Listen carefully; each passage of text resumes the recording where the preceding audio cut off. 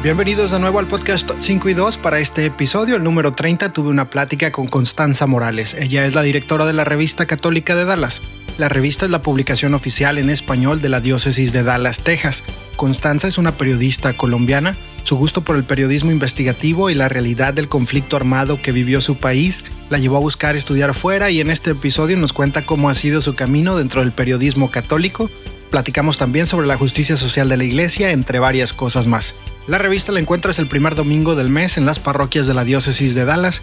Si tu parroquia no la recibe, habla con tu párroco para que se suscriba o contacta a la revista directamente para suscribirte y recibirla en tu buzón. La puedes contactar por Instagram y Facebook como Revista Católica Dallas. Síguenos también en Instagram, Facebook y YouTube como 5 y 2 Podcast. Ahí encontrarás más contenido, incluyendo el podcast en video. Los dejo con esta plática que tuve con Constanza Morales. Nos escuchamos la siguiente semana.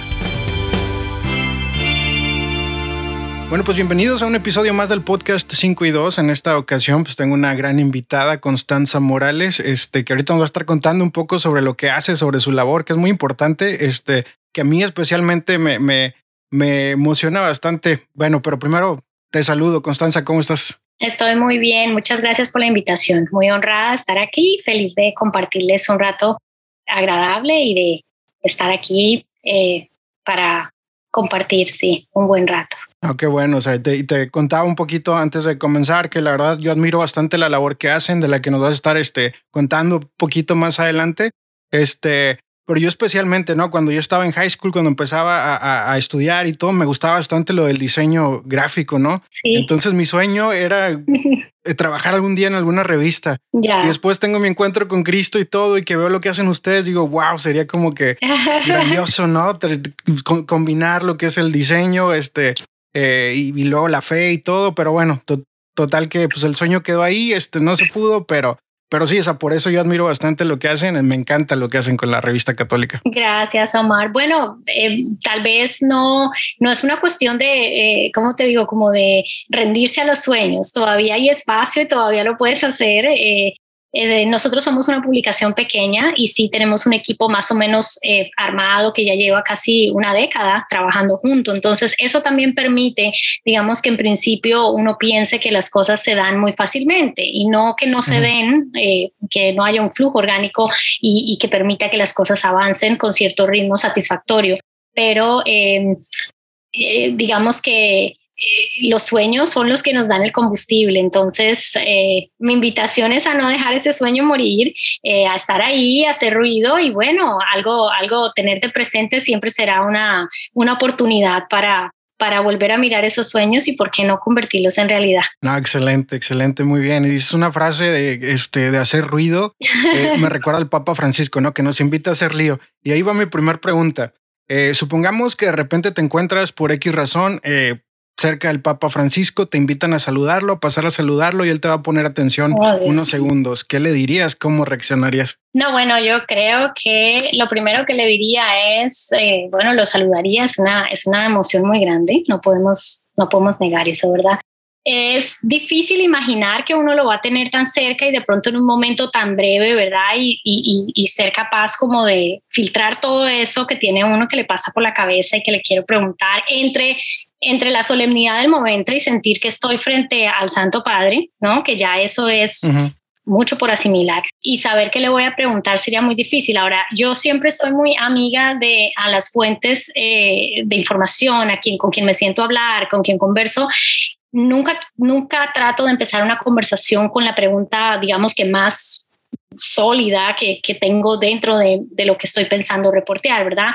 Así que yo creo que como gran fanática del fútbol, yo le preguntaría por el Boca o le preguntaría por la selección argentina. Lo primero que le diría sería, bueno, su santidad, ¿qué pasa con Messi? ¿Qué le pasa a esta selección argentina que en todos estos mundiales no vemos nada? A ver, usted, ¿qué puede hacer por ellos? ¿No? Invítelos a orar con usted, póngalos allá en su capilla de oración especial. O sea, algo que me permitiera, ¿verdad? Como también hacerle ver a él que a pesar de su investidura lo veo también como lo que es, ¿no? Un latinoamericano más que comparte con nosotros pasiones tan triviales, si es que lo puedo decir con el permiso de los fanáticos de corazón, ¿verdad? Como el fútbol. Entonces yo creo que yo le haría una pregunta de entrada sobre la selección argentina, sobre Lionel Messi, y luego ya simplemente cuando el diálogo se vaya dando, yo creo que la pregunta para mí más, digamos que curiosa, sería preguntarle qué es lo más difícil del papado, pero del papado desde un punto de vista de un papa latinoamericano. ¿Cuál es ahí como el reto tal vez más grande, lo que tal vez él necesita pedirle más a Dios en esos momentos de oración profunda y que le pide que le dé todos los días, ¿no? Desde esa óptica, ¿no? Creo que le preguntaría eso. Es bien interesante esta pregunta, se la hago a todos los invitados al principio de la conversación y es muy interesante y sobre todo me llama mucho la atención viniendo de ti, ¿no? O sea, como reportera, ¿no? ¿Cómo formularías a lo mejor la plática, la entrevista o así? Entonces, súper interesante y conociendo al Papa y su espontaneidad y así, o sea, seguro te daría una respuesta muy buena para la portada de la revista, que algún día tengas la oportunidad y podamos todos pues consumir, ¿no? Esa información. Esperemos que sea así. Pero bueno, yéndonos un poquito a tus comienzos, no sé, ¿qué nos puedes contar de ti? ¿Quién es Constanza? ¿Cómo? Bueno, yo soy una hija de la Escuela de Periodismo Antigua. O sea, yo estudié periodismo, Escuela de Periodismo, soy colombiana, nací en Bogotá, es la capital de Colombia, nací en las montañas.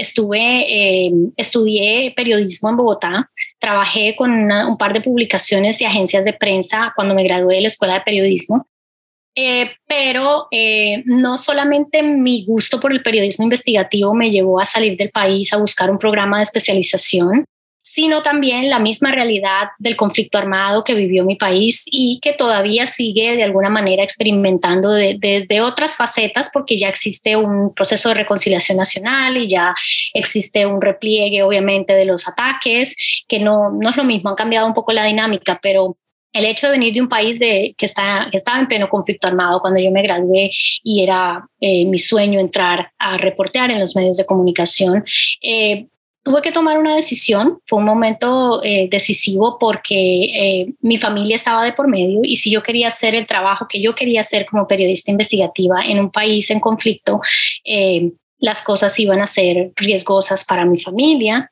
Y en ese momento siento que, bueno, desde siempre siento que Dios te va marcando el camino y tiene un plan para ti. Entonces siento que fui aceptada en un programa de maestría de periodismo investigativo en el sur de la Florida, al que había aplicado, con una beca para venir a estudiar. Y decidí era un programa de un año, entonces en ese momento yo tenía mi empleo en una revista.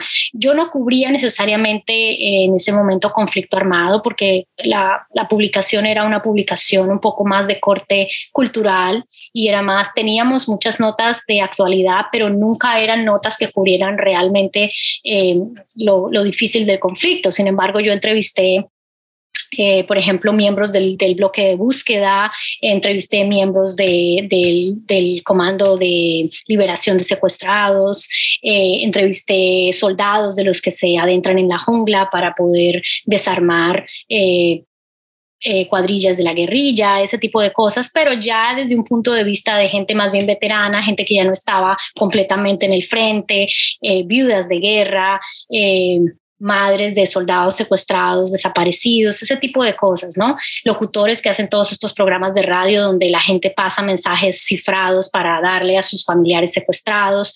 Entonces era toda era imposible mantenerse al margen, estando en el periodismo, mantenerse al margen de la guerra en últimas. Y al tener la oportunidad de venir a estudiar fuera o salir del país a estudiar, pues me planteé, bueno, es un año, voy a estudiar, voy a aprender muchas más herramientas, es lo que a mí me gusta, el periodismo investigativo, pero pues Dios tenía otros planes. Entonces entro a hacer mi maestría y coincide en medio del programa de la maestría que en Texas estaban lanzando una cadena de diarios en español y estaban reclutando reporteros en todo el país, especialmente en aquellas facultades de periodismo donde se formaban periodistas de habla hispana que tenían conocimiento obviamente de la lengua del inglés, pero que eran personas formadas en América Latina y que habían cubierto información y que habían estado como periodistas en América Latina. O sea, que parecía hecho para Constanza. Entonces me entrevisté con ellos porque fueron a hablar con nosotros en la maestría de periodismo, el director de la cadena de diarios y un par de personas más que estaban involucradas en el reclutamiento. Hicieron las entrevistas que tenían que hacer y me hicieron una oferta para irme a cubrir la legislatura y el BID de educación a Austin, Texas. O sea, yo recibí una oferta de empleo antes de graduarme de la maestría de periodismo para ir a ser reportera de esta cadena de diarios en español. Y mi buró iba a ser Austin. Era una organización que tenía el buró principal en San Antonio, tenía un buró en Houston y tenía un buró en la frontera, en el Valle del Río Grande. Entonces me voy para Austin, pero pues obviamente por la dinámica del periódico o de la cadena de diarios rotábamos por todos los burós. Entonces fue como que recién desempacada empezar a hacer todo el reconocimiento de lo que era estar en un estado nuevo, porque yo estaba estudiando en la Florida, son realidades diferentes, y ahí fue completamente mi inmersión desde un punto de vista periodístico al mercado, digamos que latino en los Estados Unidos, pero también a todas estas dinámicas que nos afectan como comunidad y que pues de alguna manera como que definen nuestra realidad. Ahí fue donde yo empecé a ver y a conocer situaciones que como periodista colombiana había visto a mucha distancia o no conocía. Entonces no entendía muy bien cuál era la dimensión de esas cosas. Y a conectar con una comunidad que no era tan distante de la que yo venía, aunque yo venía como una refugiada de guerra de alguna manera, ¿verdad? Una desplazada de la guerra. Las personas con las que yo estaba estableciendo conexiones eran personas que también habían sufrido un desplazamiento, y es el desplazamiento pues de nuestra comunidad migrante. Y al final yo también soy una migrante con una circunstancia distinta, pero todos estamos expulsados en este camino por una circunstancia que nos hace dejar nuestro lugar. Yo dejé, toda mi familia está en Colombia, mis papás, mis hermanas, mis tíos, mis primos, toda mi familia. Claro, una vez ya estoy acá y hago una vida acá, me caso, mis hijos nacieron acá, tengo 2 hijos nacidos aquí en Estados Unidos, y bueno, vivo también esa dualidad, ¿no? Esa realidad de ser mamá en el exilio, ¿no? De no poder completamente criar a mis hijos como me criaron a mí como colombiana. Mi esposo no es colombiano, entonces pues es todo un aprendizaje, ¿verdad? Después de estar en los diarios de Texas, llegué al norte de Texas también a trabajar con la publicación en español que tenía el Fort Worth Star Telegram, que se llama La Estrella, porque continúa. Fui la asistente de dirección y era una publicación diaria. Esto era un diario también y era de nuevo volver a aprender un montón de cosas, porque de nuevo la cadena de diarios donde yo trabajaba o del que fui contratada inicialmente no tenía un buró en Dallas, no tenía un buró en el norte de Texas. Entonces era volver a ver otras dinámicas parecidas, pero era una zona y un área diferente. Entonces ahí estuve también con La Estrella, estuve un tiempo colaborando con el Star Telegram. Cuando La Estrella viene la crisis de los diarios por la afluencia de la publicidad digital, que le quitó un montón de apoyo obviamente a los periódicos impresos y se tuvieron que reinventar. La Estrella se reduce, se vuelve semanal, y a mí me pasan a trabajar con el reportero que cubría inmigración en el Star Telegram, el periódico en inglés. Y yo básicamente lo que era para él era una traductora y un apoyo, una conexión con esa comunidad que no hablaba el inglés, y este era un reportero pues solamente que no hablaba el español. Entonces había una desconexión. Cubrir temas de materia migratoria era muy difícil en ese periódico porque no había un conocimiento ni del editor ni del reportero, pero estaba yo. Estuve un tiempo ahí hasta que finalmente el diario siguió iba por ese mismo rumbo de reducción. Fueron la época en la que salieron muchas redacciones del país, se recortaron o desaparecieron. Muchos periódicos se absorbieron o se cambiaron su formato. Y yo salgo del Star Telegram porque soy la última persona que se contrató, que entró. O sea, yo no tengo un seniority en cuestión de jerarquía ahí, y estaban obviamente yendo de abajo para arriba. Yo no podía competir con reporteros que llevaban ahí 17, 18 años cubriendo un beat. En ese momento yo me fui para Colombia a tomar una pausa, a reorganizarme, a ver, regreso a Colombia o regreso a Estados Unidos, ¿qué hago? Y en ese momento me llama una persona que hacía parte era el publisher del periódico en español en el que yo trabajé, La Estrella, pero él también hacía parte de la junta del Star Telegram, de la junta directiva del Star Telegram, y él acababa de nombrarse, lo acaban de nombrar director ejecutivo del Texas Catholic, que es el periódico de nuestra diócesis de Dallas, y me llama para encargarme el rediseño de la publicación en español de la diócesis de Dallas. Ahí es donde entro yo a trabajar ahí es donde Constanza deja el periodismo secular y entra a hacer periodismo católico. Yo nunca había hecho periodismo católico. Tengo las bases de periodismo secular porque es mi carrera, lo que hice durante toda mi carrera antes de llegar, y me encargan ese proyecto. O sea, me lo sueltan, me dice, El Católico de Texas era una publicación de 8 páginas en ese entonces, con muy poco diseño gráfico. Ahora que mencionabas tú eso al principio, muy poca inversión, era algo que se hacía más que todo como subcontratado. Había una persona por fuera de la estructura editorial que hacía el periódico a la distancia, y básicamente no había nada de contenido local, o si tenía algo de contenido local era una nota, y las fotos eran por lo general fotos de cortesía. O sea, no había un esquema periodístico en desarrollo, ¿verdad?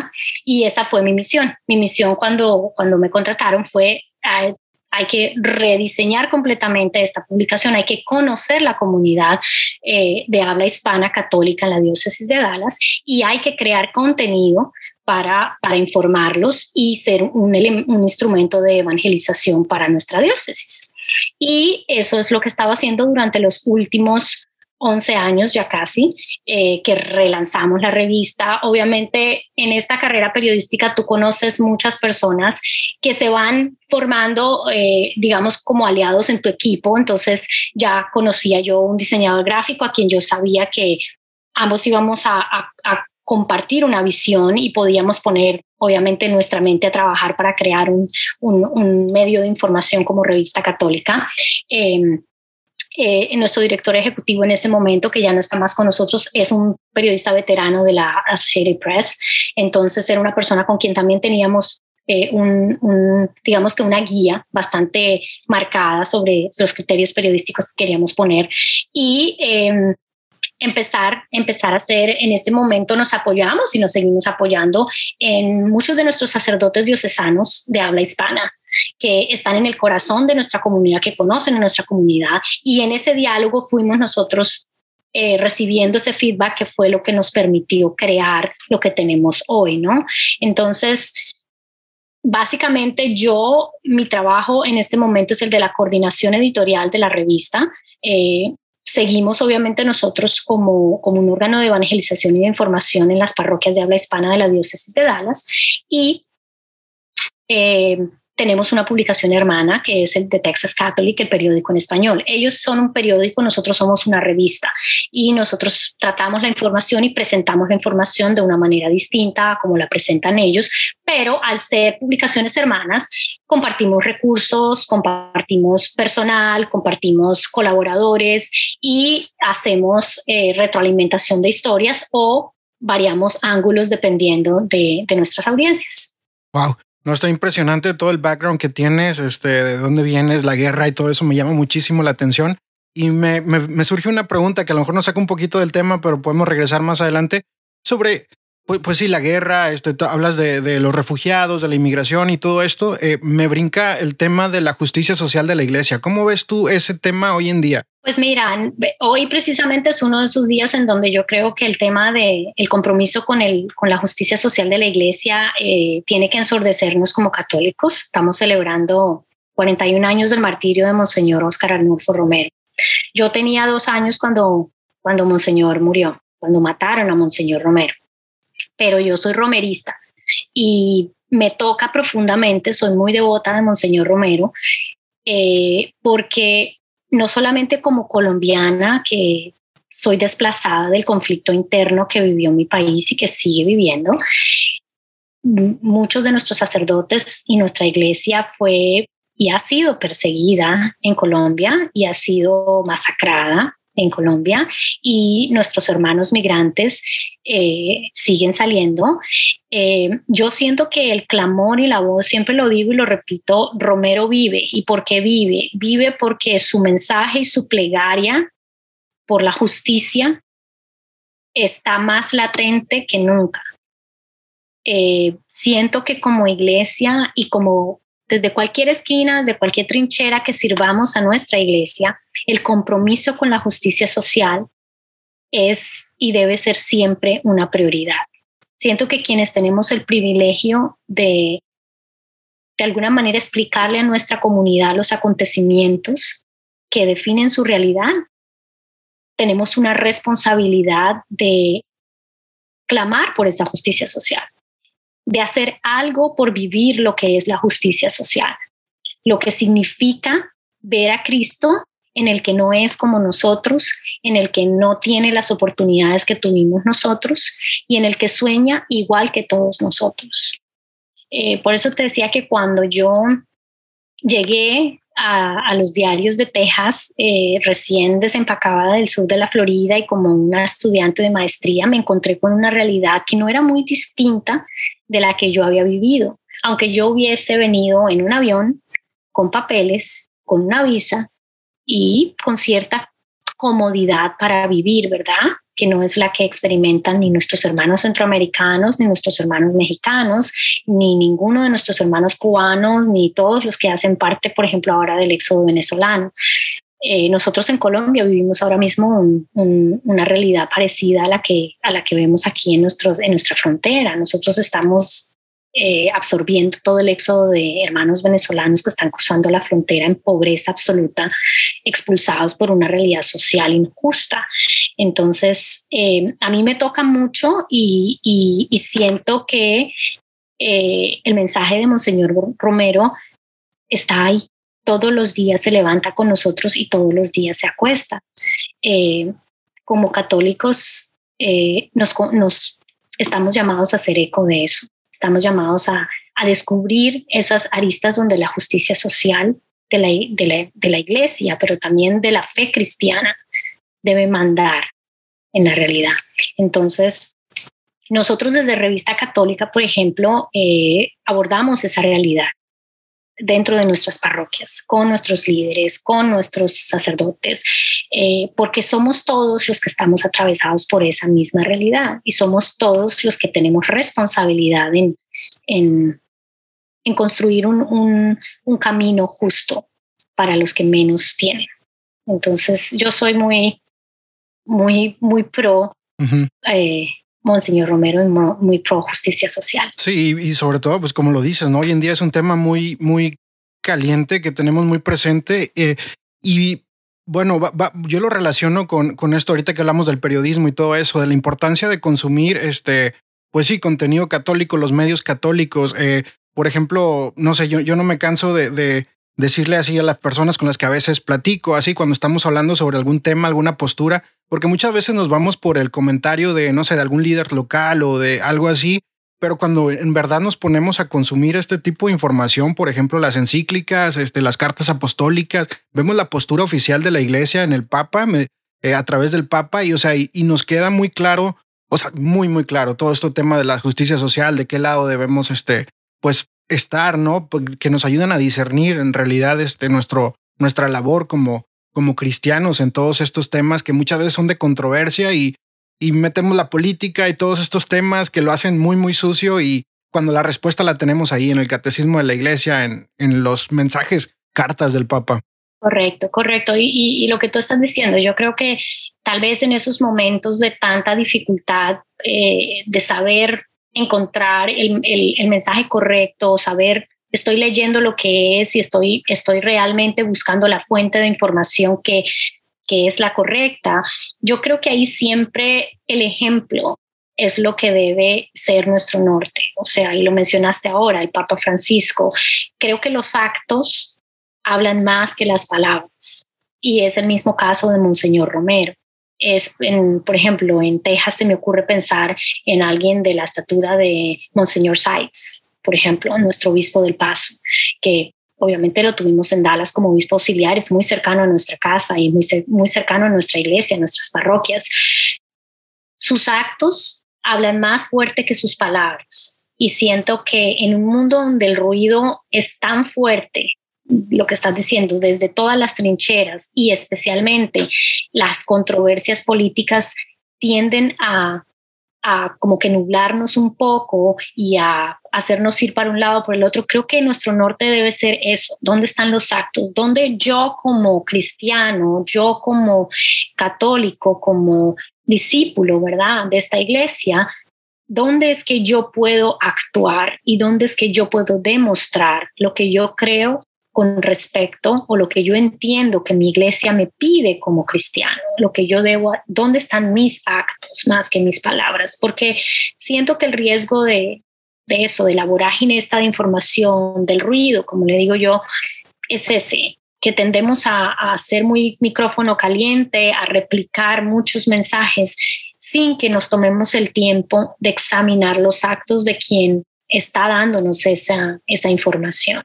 Entonces yo siento que ahí es clave que juzguemos más bien los actos y no las palabras de quien nos está tratando de informar o de compartir o de convencer de algún postulado específico, ¿no? Correcto, sí, y hablando precisamente de eso, del Papa y de todos estos mensajes, ¿no?, que vienen directamente de él. Tenemos lo que es la Jornada Mundial de las Comunicaciones, ¿no?, que creo que se lleva a cabo cada año. Sí. Y me llamó mucho la atención cuando estaba leyendo la más reciente y la quiero leer así textualmente, una parte donde dice: la crisis del sector editorial puede llevar a una información construida en las redacciones frente al ordenador, en los terminales de las agencias, en las redes sociales, sin salir nunca a la calle, sin desgastar las suelas de los zapatos, sin encontrar a las personas para buscar historias o verificar de visu ciertas situaciones.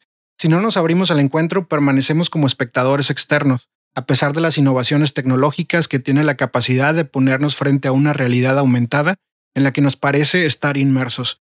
Me llamó bastante la atención, y sobre todo viniendo del punto de vista de la revista de ustedes. Yo veo que hacen mucho eso, que van a ver la realidad en las parroquias, ¿no? No es nada más reportar una noticia desde detrás del monitor, ¿no? Yo he visto reporteros de ustedes, camarógrafos, que van al lugar de la noticia a tomar la foto, a redactar, a hacer las entrevistas. Entonces eso me llama mucho la atención y admiro bastante el trabajo que hacen por esa parte, de ensuciarse, de ir con las comunidades, preguntarnos y hacer este tipo de reportajes. Yo soy, como te dije al principio, yo soy alumna de la vieja escuela de periodismo. Mis profesores de periodismo, lo primero que le decían a uno cuando llegaba a la sala de redacción era: yo no lo quiero ver aquí. El profesor de la maestría que tuve en el sur de la Florida, lo primero que me dijo fue: ¿dónde están las zapatillas? Porque era un argentino. Yo lo miré y le dije: zapatillas, porque en Colombia las zapatillas son tacones, zapatos altos con taco que se ponen las mujeres. Y me dice: en Argentina las zapatillas son los tenis. Yo quiero verte con tenis porque tú tienes que ir a caminar, vas a ir a caminar y vas a ir a conocer cierta zona de la ciudad. Y era de estas personas que le asignaban una zona y uno tenía que volver con historias que había encontrado en esa zona. Yo siento que si la manera como yo consigo el periodismo es esa, no es un periodismo de escritorio. Y es muy gracioso porque es muy contrastante porque yo soy editora en este momento, entonces mi labor es un poco más de escritorio en el sentido de que yo le doy guía a mis reporteros, yo discuto con ellos los posibles ángulos que vamos a tratar de ver para presentar la historia, la manera narrativa en la que lo van a presentar, el género periodístico que puede funcionar mejor, es una entrevista, es una crónica, es un reportaje, es una serie, no, es un ensayo fotográfico, no, son diferentes, dependiendo obviamente de la información que tengamos, vamos a tratar porque eso es parte del estilo que define la revista, ¿no? Nosotros no somos un solo tono narrativo, somos una publicación periodística y por eso la información la presentamos de diferente manera y tenemos distintas secciones. Pero para mí es fundamental eso, para mí es fundamental que mis reporteros estén con la comunidad, que se unten de comunidad, un poco como decía el Papa Francisco cuando hablaba de pastores con olor a oveja, es lo mismo. No puedes reportear sobre la vida de una comunidad si no la conoces, si no te sientas con ellos, si no comes con ellos, y la comunidad mexicoamericana, la comunidad mexicana inmigrante es supremamente cálida y es... Cuando tú entras a la comunidad, tú eres de la familia. Cuando yo pienso en México, yo pienso en la palabra familia. porque es eso. Entonces, ya eres uno más en la mesa y ya ahí te corro la silla y te pongo la tortilla y vente y comes conmigo y te llevo, ¿no? Es muy fácil poder entender y ver la vida de estas comunidades si nos damos la oportunidad de vivir con ellos un tiempo, de compartir, de presenciar. Yo muchas veces le digo a mis reporteros, dime cuál es la información y después de que me la dan, le digo, ahora dime tu perspectiva de lo que viviste. O sea, ¿qué fue lo que tú viviste? Porque tú estuviste en ese momento. Igual a un fotoperiodista que va y toma las fotos, también estuvo allá. ¿Qué fue lo que sentiste? ¿Qué fue lo que viste? Entonces, es fundamental el periodismo y ahí yo soy bastante radical en de pronto no etiquetar lo que hacemos en las redes sociales como periodismo. Yo sigo leyendo el periódico, yo sigo haciendo, obviamente no me resisto al hecho de que no leo el periódico ya en papel, sino que tengo una edición online o varios periódicos que sigo online y que leo y que hago como la categoría de ver qué noticias son las que yo quiero que me lleguen a mi bandeja y son las que voy a seguir, pero para mí ese es el periodismo, para mí ese es el periódico. Lo que manejamos en las redes sociales lo manejo con un poco de cautela porque no siento que sea precisamente un lente de periodismo, es otra modalidad de presentar la información, pero ese tipo de cosas como las que tú dices de poder hacer la nota desde mi ordenador, de pronto llamando, de pronto simplemente asomándome a la página web y armando algo, yo no lo puedo llamar periodismo. Yo te diría, es una técnica de recogida de información y de publicación de información, pero no responde a un criterio periodístico. No hay un criterio periodístico detrás de eso y por eso no siento que se le pueda etiquetar así. Sí, correcto, totalmente de acuerdo, ¿no? Porque Internet ya nos está dando la noticia inmediata, pero y muchas veces yo creo que esto también nos priva esto de las redes sociales porque automáticamente leemos una noticia y ya estamos programados para darle like o dislike, o sea, o nos gustó o no nos gustó, entonces nos cuesta más trabajo formar una opinión personal, ¿no? Porque también leemos los comentarios y ya nos dejamos guiar, ¿no? Por los comentarios y todo.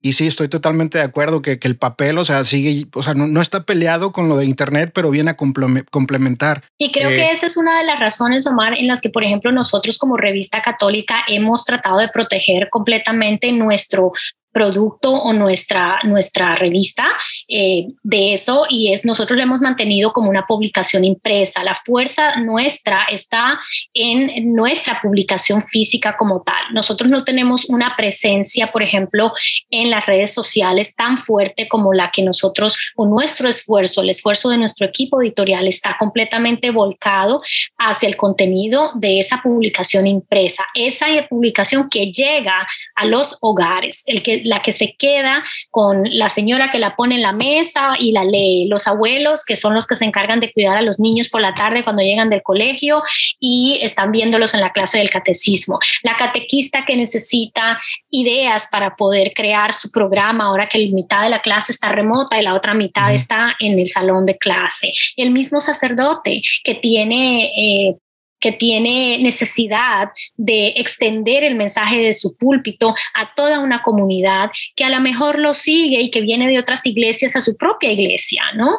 Nuestros sacerdotes que son una luz y que reflexionan de una manera que nos habla el corazón y que nos alimenta. Entonces, para nosotros tenemos presencia en las redes sociales y tenemos la posibilidad por nuestra publicación hermana de tener ciertas notas en Internet, en el sitio de Internet que tiene nuestra publicación hermana, pero ese no es el fuerte ese es nuestro enfoque, ese no es nuestro enfoque. Nuestro enfoque es la publicación impresa y privilegiamos y le ponemos el empeño y la dedicación al trabajo que nuestros lectores y nuestras parroquias reciben cada mes en el papel.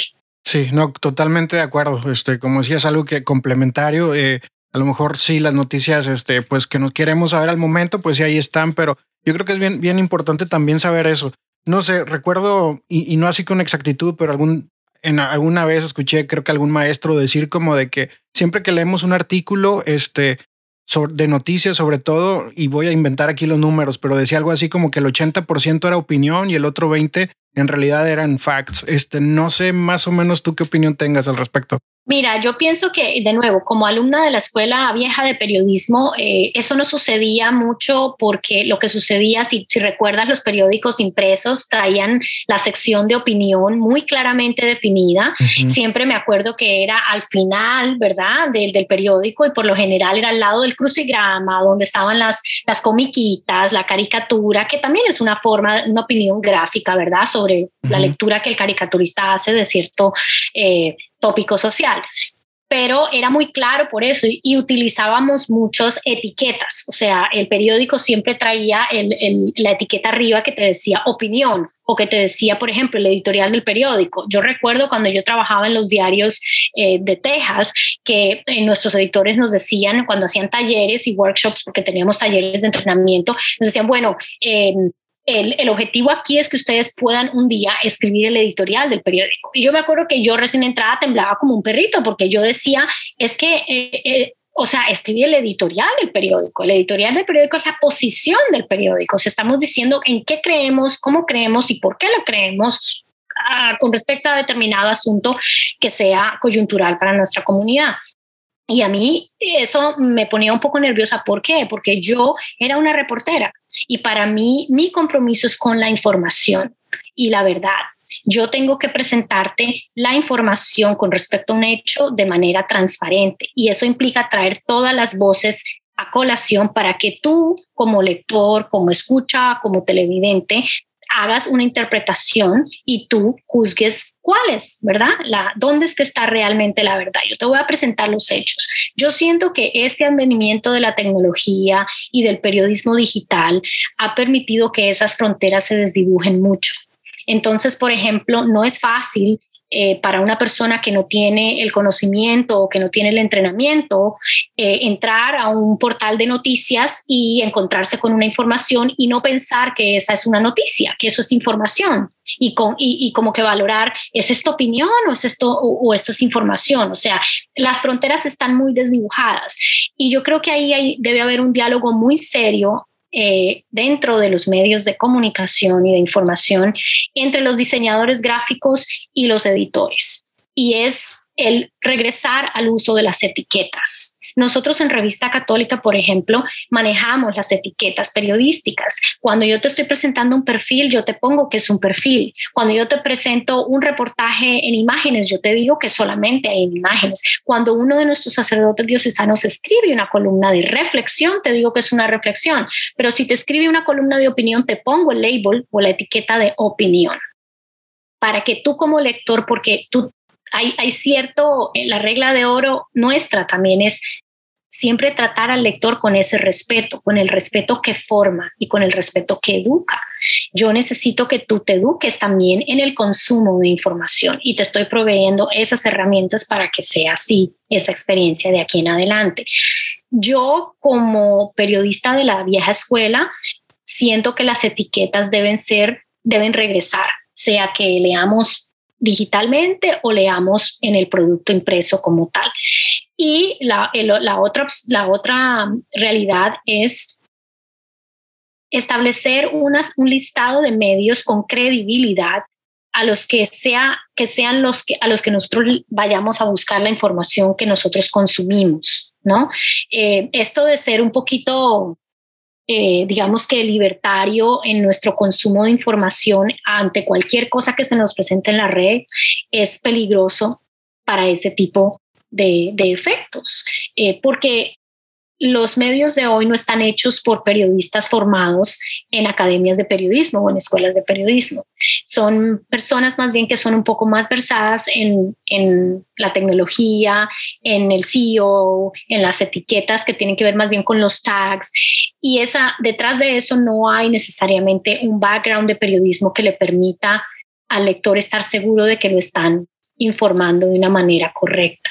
Si yo quiero leer opinión, hay medios que se especializan en columnistas muy, digamos que con muy buena autoridad y peso en determinados temas, que deben ser los que se busquen. Pero si lo que quiero leer es información, hay medios informativos con la credibilidad de años y de criterio que nos permiten informarnos. Entonces, creo que ahí tiene que ver más con eso y con saber ¿no? Un poco leer y buscar esas etiquetas. ¿Es esto una opinión o es esto una noticia? Una noticia es, o información se escribe sola, la pirámide invertida, qué, cuándo, cómo y dónde, ¿verdad?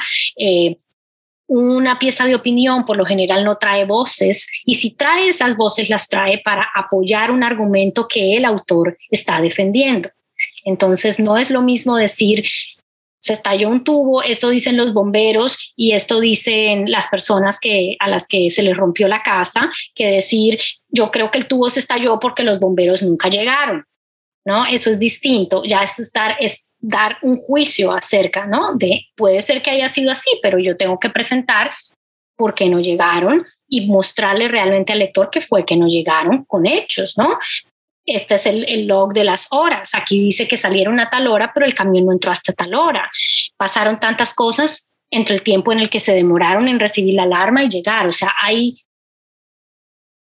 herramientas, ¿no? De chequeo de información. Entonces, yo creo que en este mundo digital esas fronteras se han desdibujado mucho y han hecho que sea cada vez más difícil para un lector convencional o para un consumidor de información convencional conocer la diferencia. Ahora, yo hablo desde el punto de vista de alguien creado, digamos que criado en la academia vieja de periodismo, pero también principalmente en la prensa escrita. Lo mío nunca ha sido ni la radio ni la televisión.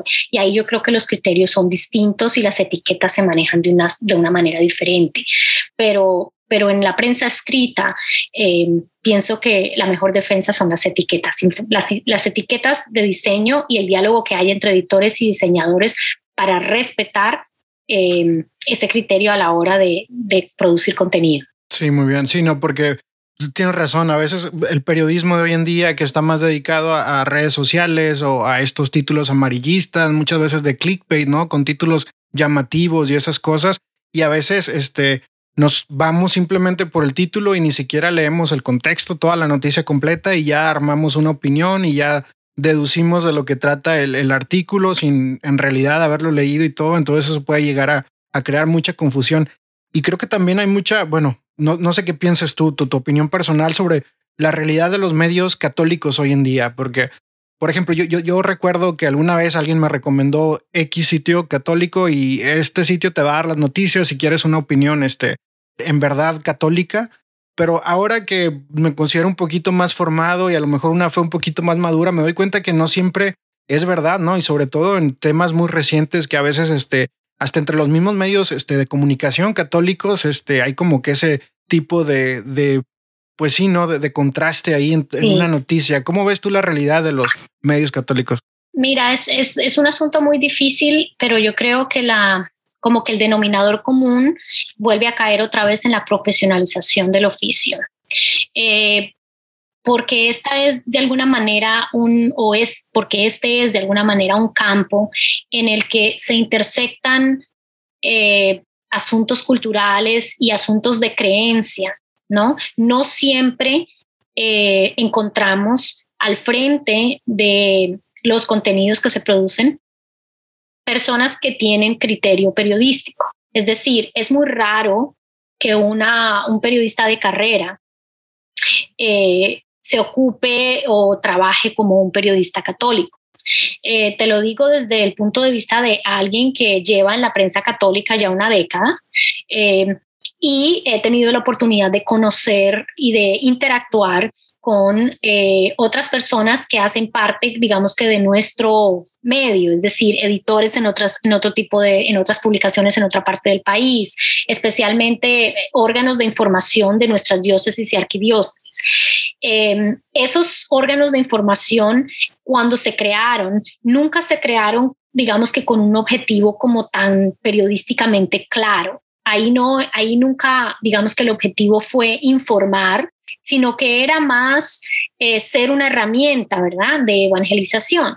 Y cuando eso pasa, es muy fácil para ti, pues, hacer equipos de trabajo donde lo que pesa más es, digamos, que las creencias específicas, ¿verdad?, y de pronto el conocimiento de la vida de la iglesia que tienen las personas y no tanto la profesionalización de ese individuo. Entonces, en ese aspecto, yo soy también un poco crítica de lo que se conoce como prensa católica, porque, y de lo que nosotros como comunicadores católicos se supone que hagamos, ¿no?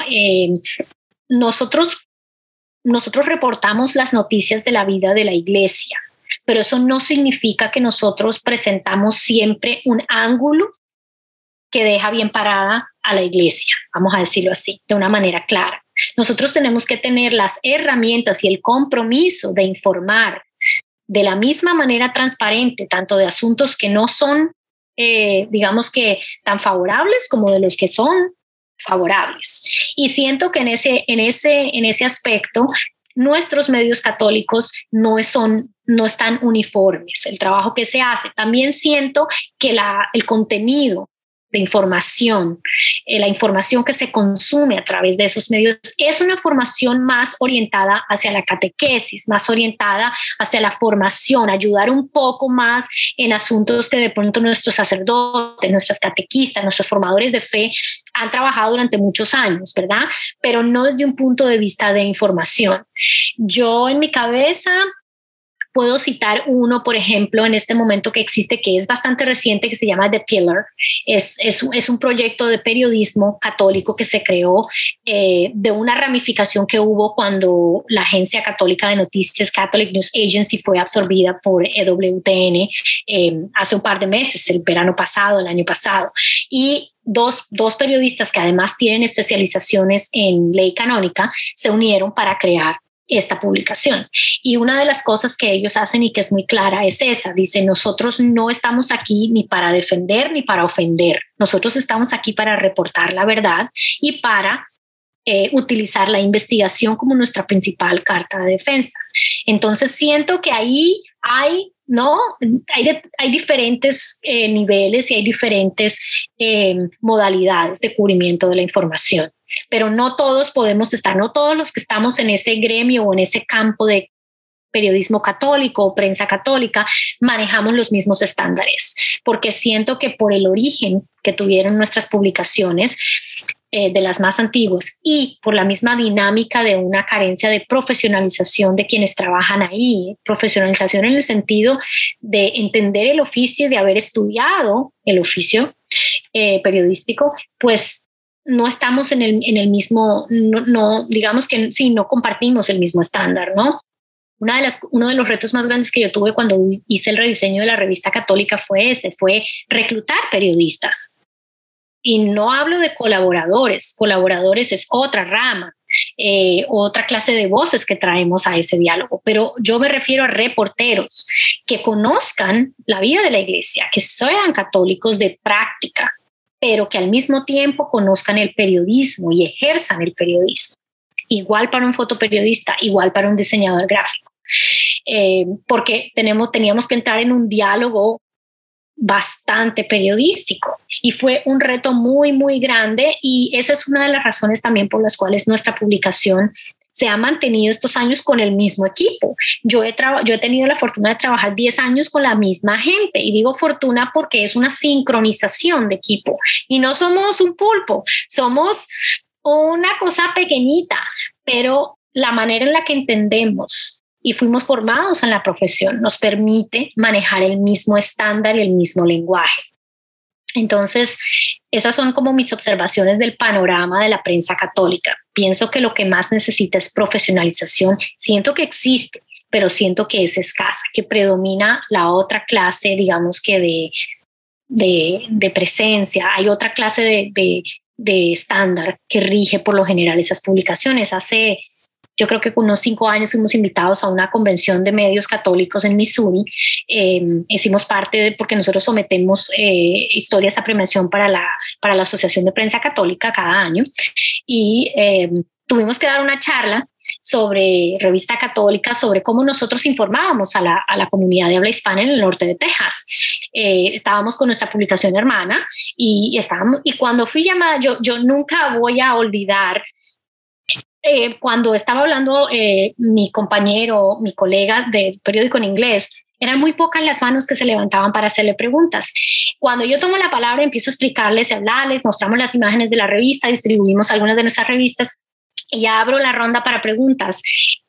casi todo el salón levantó la mano para preguntar. Y estoy hablando de directores de oficinas de comunicaciones diocesanas, de directores de medios que tienen muchos años de circular en las diferentes parroquias de otras partes del país. Y la pregunta de base era, ¿pero cómo? O sea, ¿cómo armamos un órgano de información así? ¿Cómo? Y cuando yo me puse a explicar, yo me acuerdo que al final yo dije, es que todo llega a su base.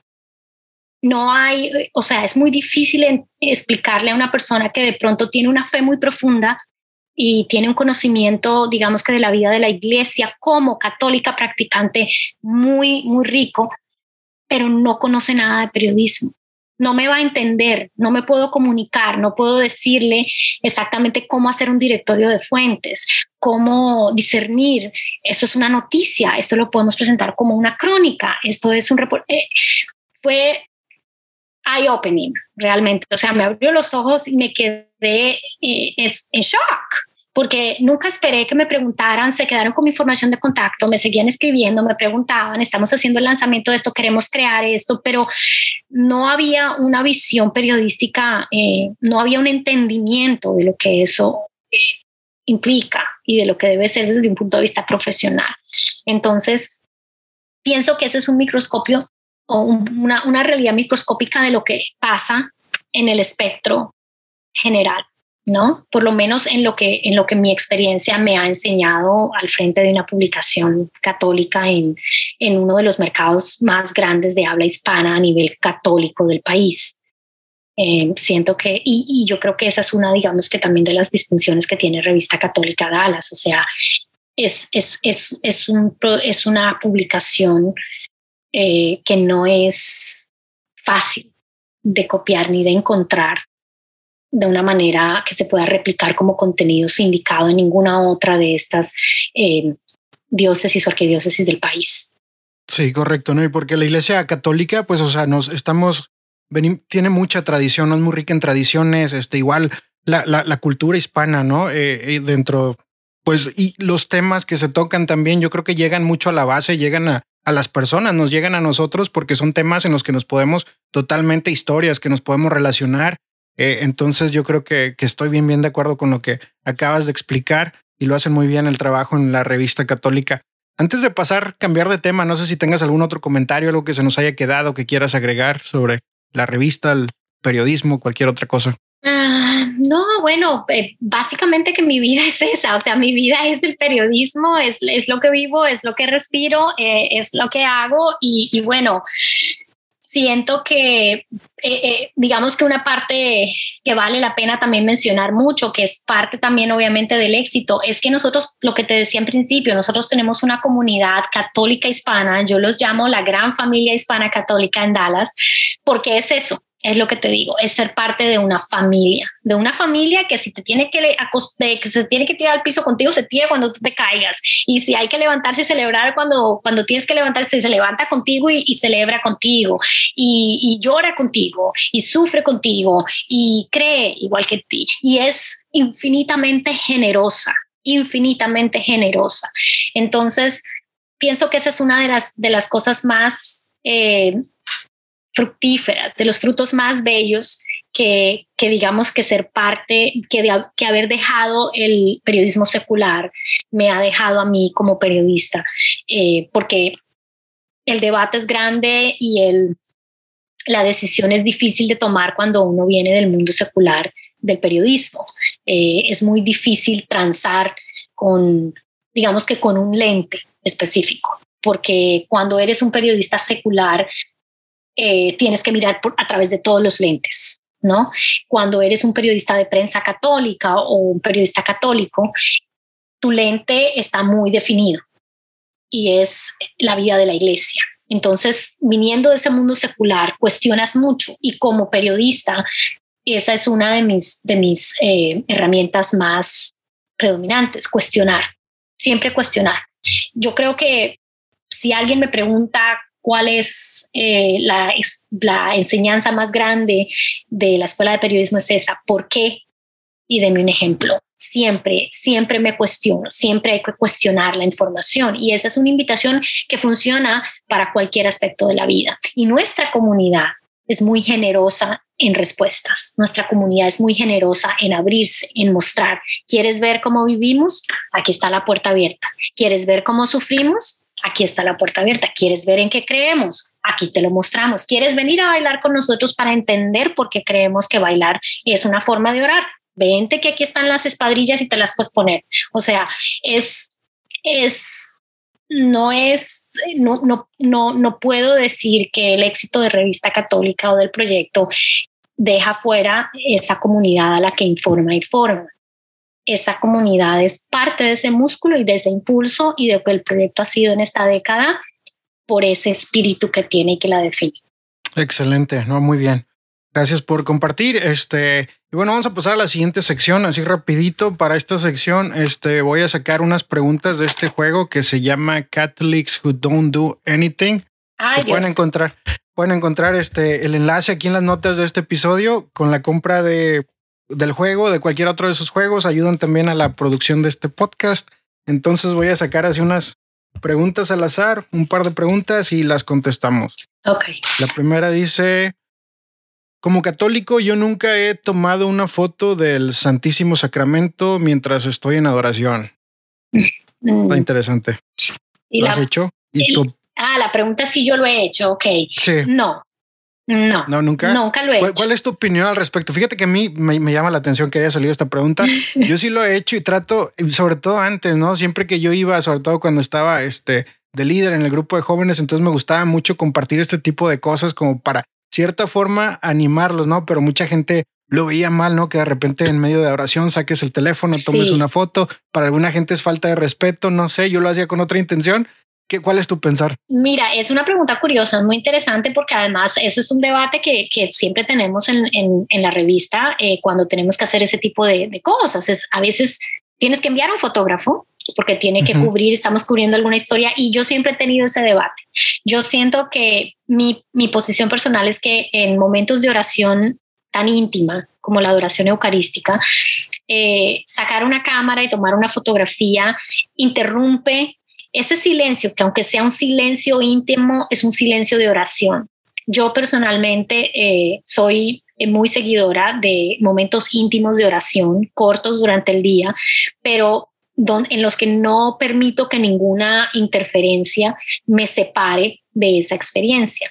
Y yo personalmente, por ejemplo, hago el esfuerzo de o dejar el teléfono en el bolso o ponerlo en el silencio en un momento donde yo no tenga ninguna distracción que permita que ese momento se interrumpa o esa experiencia se interrumpa y no sea fructífera como lo espero.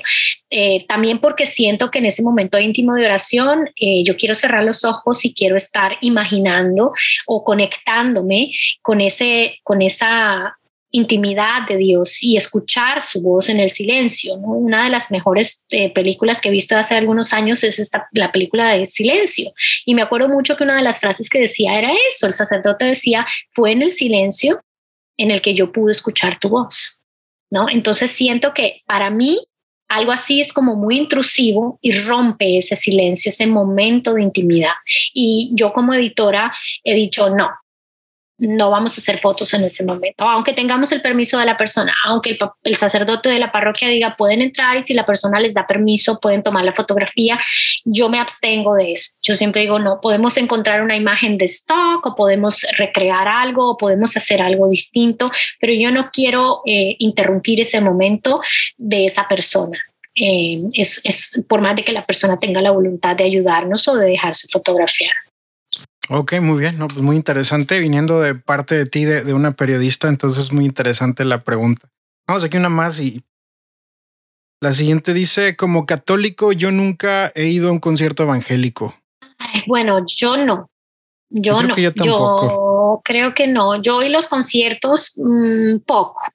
Te digo la verdad, soy un poco, de nuevo vuelvo al silencio.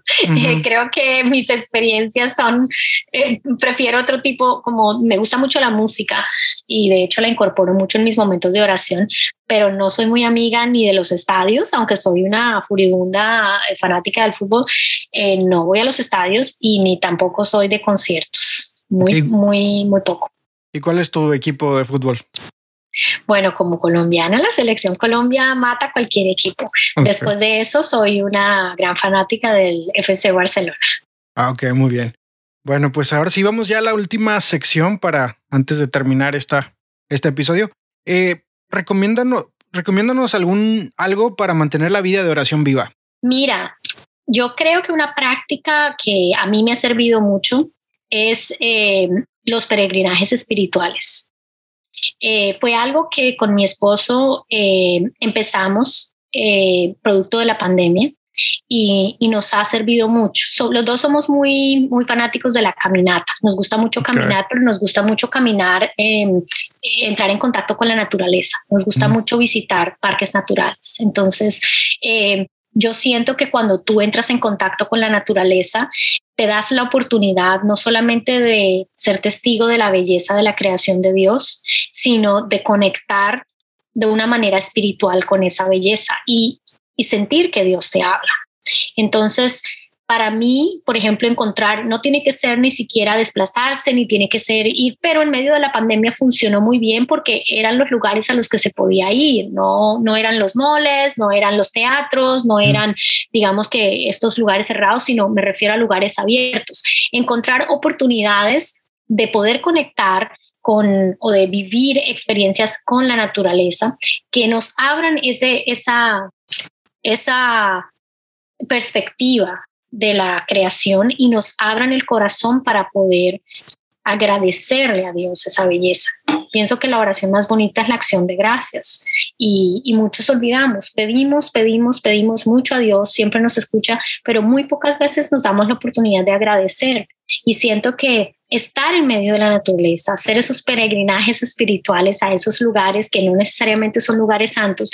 Yo también soy fanática de hacer peregrinajes espirituales, es decir, voy a una ciudad y lo primero que tengo que hacer es conocer la basílica o la catedral que haya y de pronto las iglesias que se pueda en el área, porque me gusta mucho el arte religioso, pero también porque busco la experiencia de estar en silencio con Dios y de admirar lo que ese lugar sagrado representa. Entonces, esa es otra práctica. Desde la oportunidad, en Dallas tenemos bellísimas iglesias, parroquias que tienen incluso años de historia, que de pronto se construyó una adición o se modificaron, pero son lugares bellos. Siento que un peregrinaje espiritual siempre es una recarga maravillosa y nos acerca, nos abre una dimensión de la oración que de pronto está ahí y no la vemos. Ok, muy bien, excelente.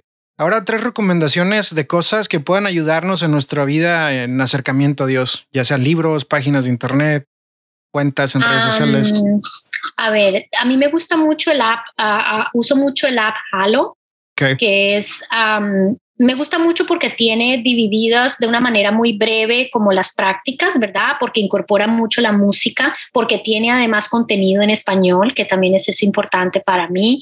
Entonces, se puede uno programar, tiene un calendario y reminders que le van mandando a uno como notificaciones para que uno recuerde el hábito y le permite establecer un hábito a un ritmo que no es, digamos, de policía, no es que necesariamente si no se pudo, no se puede manejar de una manera bastante controlada para quienes tenemos agendas apretadas. Yo tengo niños pequeños, tengo la publicación, hago traducciones, entonces realmente yo como que tengo que dividir mi día en diferentes momentos y ese app funciona muy bien. De libros, yo soy también una alumna, digamos, de la escuela de las novenas, por ejemplo, de las novenas del librito. de tener el librito. Soy una gran devota de Nuestra Señora de Lourdes porque nací el día de Nuestra Señora de Lourdes y nací asmática. Tuve una infancia bastante difícil por el asma.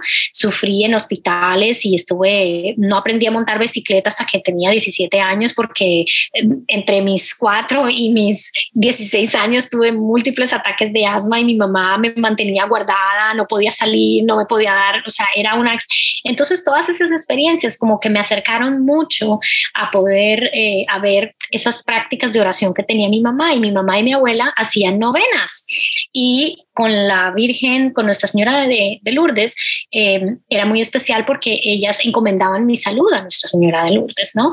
Y la promesa era, si ella se sana, ella va a ir al santuario de Nuestra Señora de Lourdes a agradecer el don de la salud, que la salud regresó. Entonces, soy una fanática de las novenas, tener una novena. Ahora mismo, por ejemplo, estamos haciendo la novena de San José, porque es el año de San José. Es una práctica que yo creo que es muy bonita también para integrar en familia. Yo creo que uno cuando tiene niños, sobre todo, esas son de esas cosas que se pueden, que los niños aprenden a querer fácilmente, que se pueden encariñar. Y es eso, es una persona, es un personaje, es alguien en la vida sagrada, y puedes llegar incluso a conocer muchas cosas de la vida de ese santo, y estás conectando, pidiendo su intercesión. Entonces yo siento que la práctica de las novenas es algo que yo recomendaría. Y lo otro que yo recomendaría es, para mí ha sido fundamental, y yo, por ejemplo, desde muy niña supe que quería ser periodista y que mi camino era el periodismo escrito. Yo escribo, y cuando escribo siento que hablo con Dios. Entonces siento que Dios me habla también, y tengo la facilidad de tener la mente clara después de esos diálogos. Yo pienso que darse la oportunidad de escribir, de tener un journal, de llevar un diario, de escribir lo que se siente y dejar las preguntas abiertas, las preguntas que se tienen, eso es algo muy bueno también que tiene la app del que les hablaba al principio, y era que nos da writing prompts, o nos deja preguntas abiertas, y uno va llevando como un registro de esas preguntas, y esas preguntas como que en últimas crean ese hábito de regresar. Cuando uno ya ha avanzado en ese camino y uno regresa a esas preguntas, uno tiene las respuestas, uno las encontró, y no las encontró porque las encontró en ese diálogo con Dios, porque supo reconocer la voz de Dios en esos momentos en los que uno estaba en su práctica espiritual. Entonces, yo siento que escribir para mí es una de esas prácticas pues primordiales y de conexión y de oración. Y bueno, yo sigo una serie de escritores de corte cristiano, pero no necesariamente que son católicos, son más bien personas dedicadas a eso, precisamente a enseñarnos un poco a refinar el arte de escribir cuando se está escribiendo, cuando se está buscando un diálogo, ¿verdad? Entonces, no son personas que necesariamente van a dar un consejo acerca de lo que creemos nosotros como católicos o de la vida de nuestra iglesia. Son más bien personas que se encargan de pulirnos en el arte de escribir, ¿no? A mí me ayudan mucho, leo sus libros, y tengo un par de libros que sigo, pero que no son necesariamente libros, digamos que de corte espiritual. Yo leo mucho libro periodístico, de investigación periodística, leo muchos reportajes de los que se ponen juntos del New York Times o Washington Post. Entonces eso no es como tan espiritual, eso es más bien desde un punto de vista profesional. Excelente, pues muchas gracias por los consejos. Vamos a tenerlos ahí en cuenta. Sobre todo me llamó mucho la atención de que hablas de los escritores cristianos y todo eso. Me gusta mucho porque yo creo que también debemos consumir de otro tipo de contenido que no necesariamente vaya con lo que creemos, ¿no? Para poder crear una opinión, formar nuestra opinión y pues hacerla más fuerte aún. Entonces, muchísimas gracias. Ya por último, 3 personas que me recomiendes para invitar y tener una conversación como esta. Ay, bueno, fíjate que eso lo pensé mucho porque es una responsabilidad muy grande. Y bueno, ahí básicamente que lo que quería era preguntarte, Okay. ¿qué es lo que estás buscando? O sea, ¿qué clase tú estás buscando de pronto entre nuestros jóvenes, entre nuestra comunidad, entre nuestros líderes?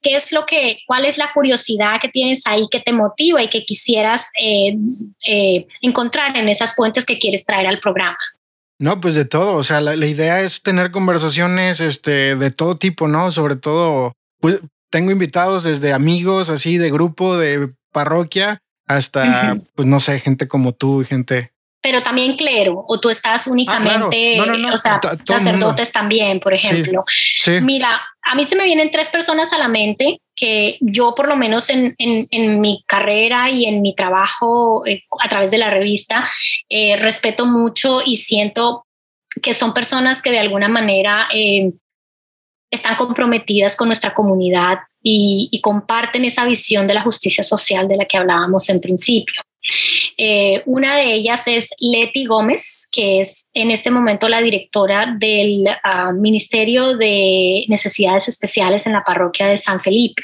Okay. Pero Leti es una, vamos a decir que she's an advocate, ¿no? Es una mamá, ella tiene una niña con autismo y múltiples retos de aprendizaje, pero es una mujer que yo admiro mucho por su entrega a la comunidad, a una comunidad que es excluida y que es una comunidad que difícilmente tiene las herramientas, ¿verdad?, para de pronto plantar su pie incluso dentro de nuestra misma iglesia.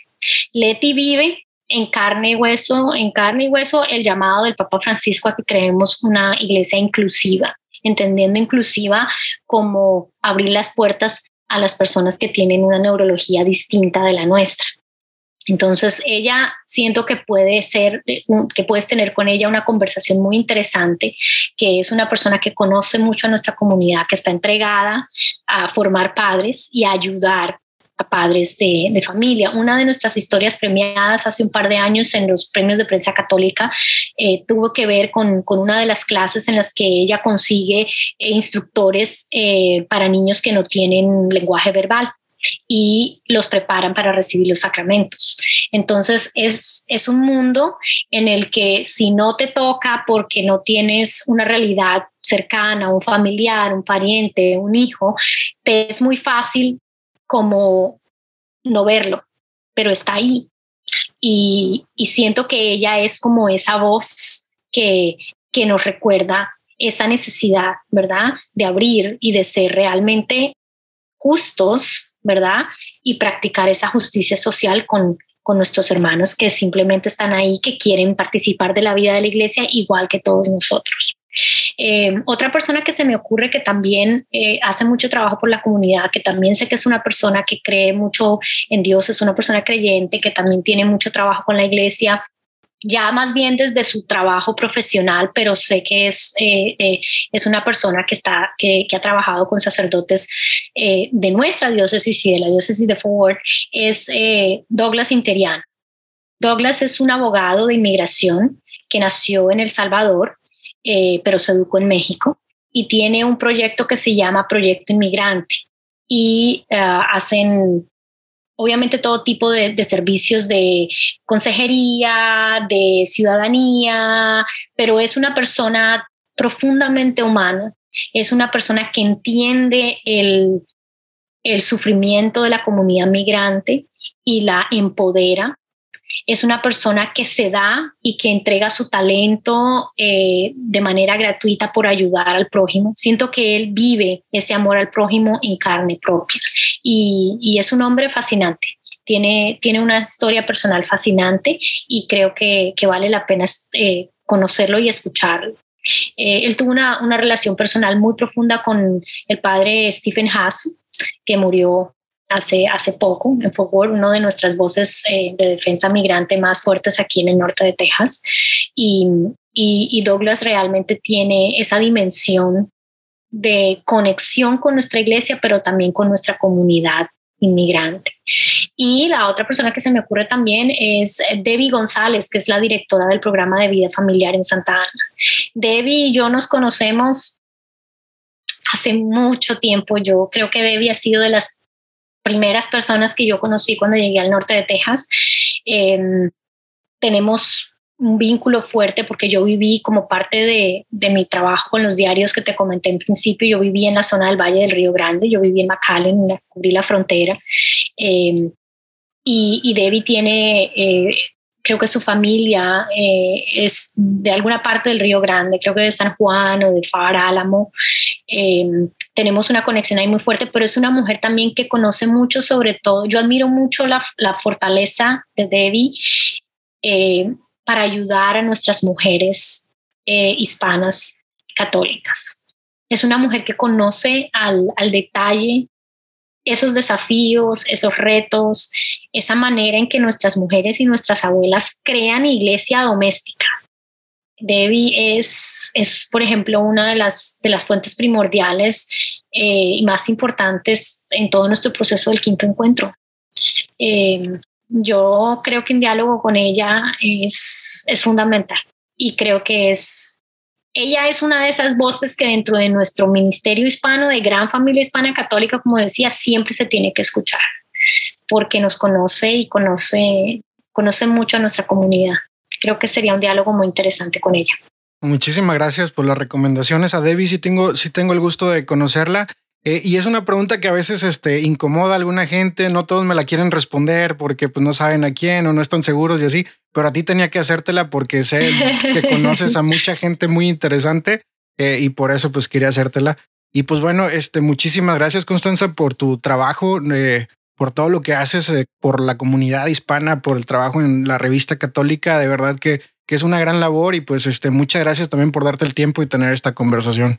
Muy, muy interesante. Gracias, Omar. Gracias a ti por leernos, por llevar nuestro mensaje a todos tus seguidores. Estamos aquí. La revista es para ustedes y espera escuchar de ustedes también. Y no me siento supremamente halagada de haber estado aquí, seguirte escuchando, escuchar a tus invitados va a ser siempre un placer.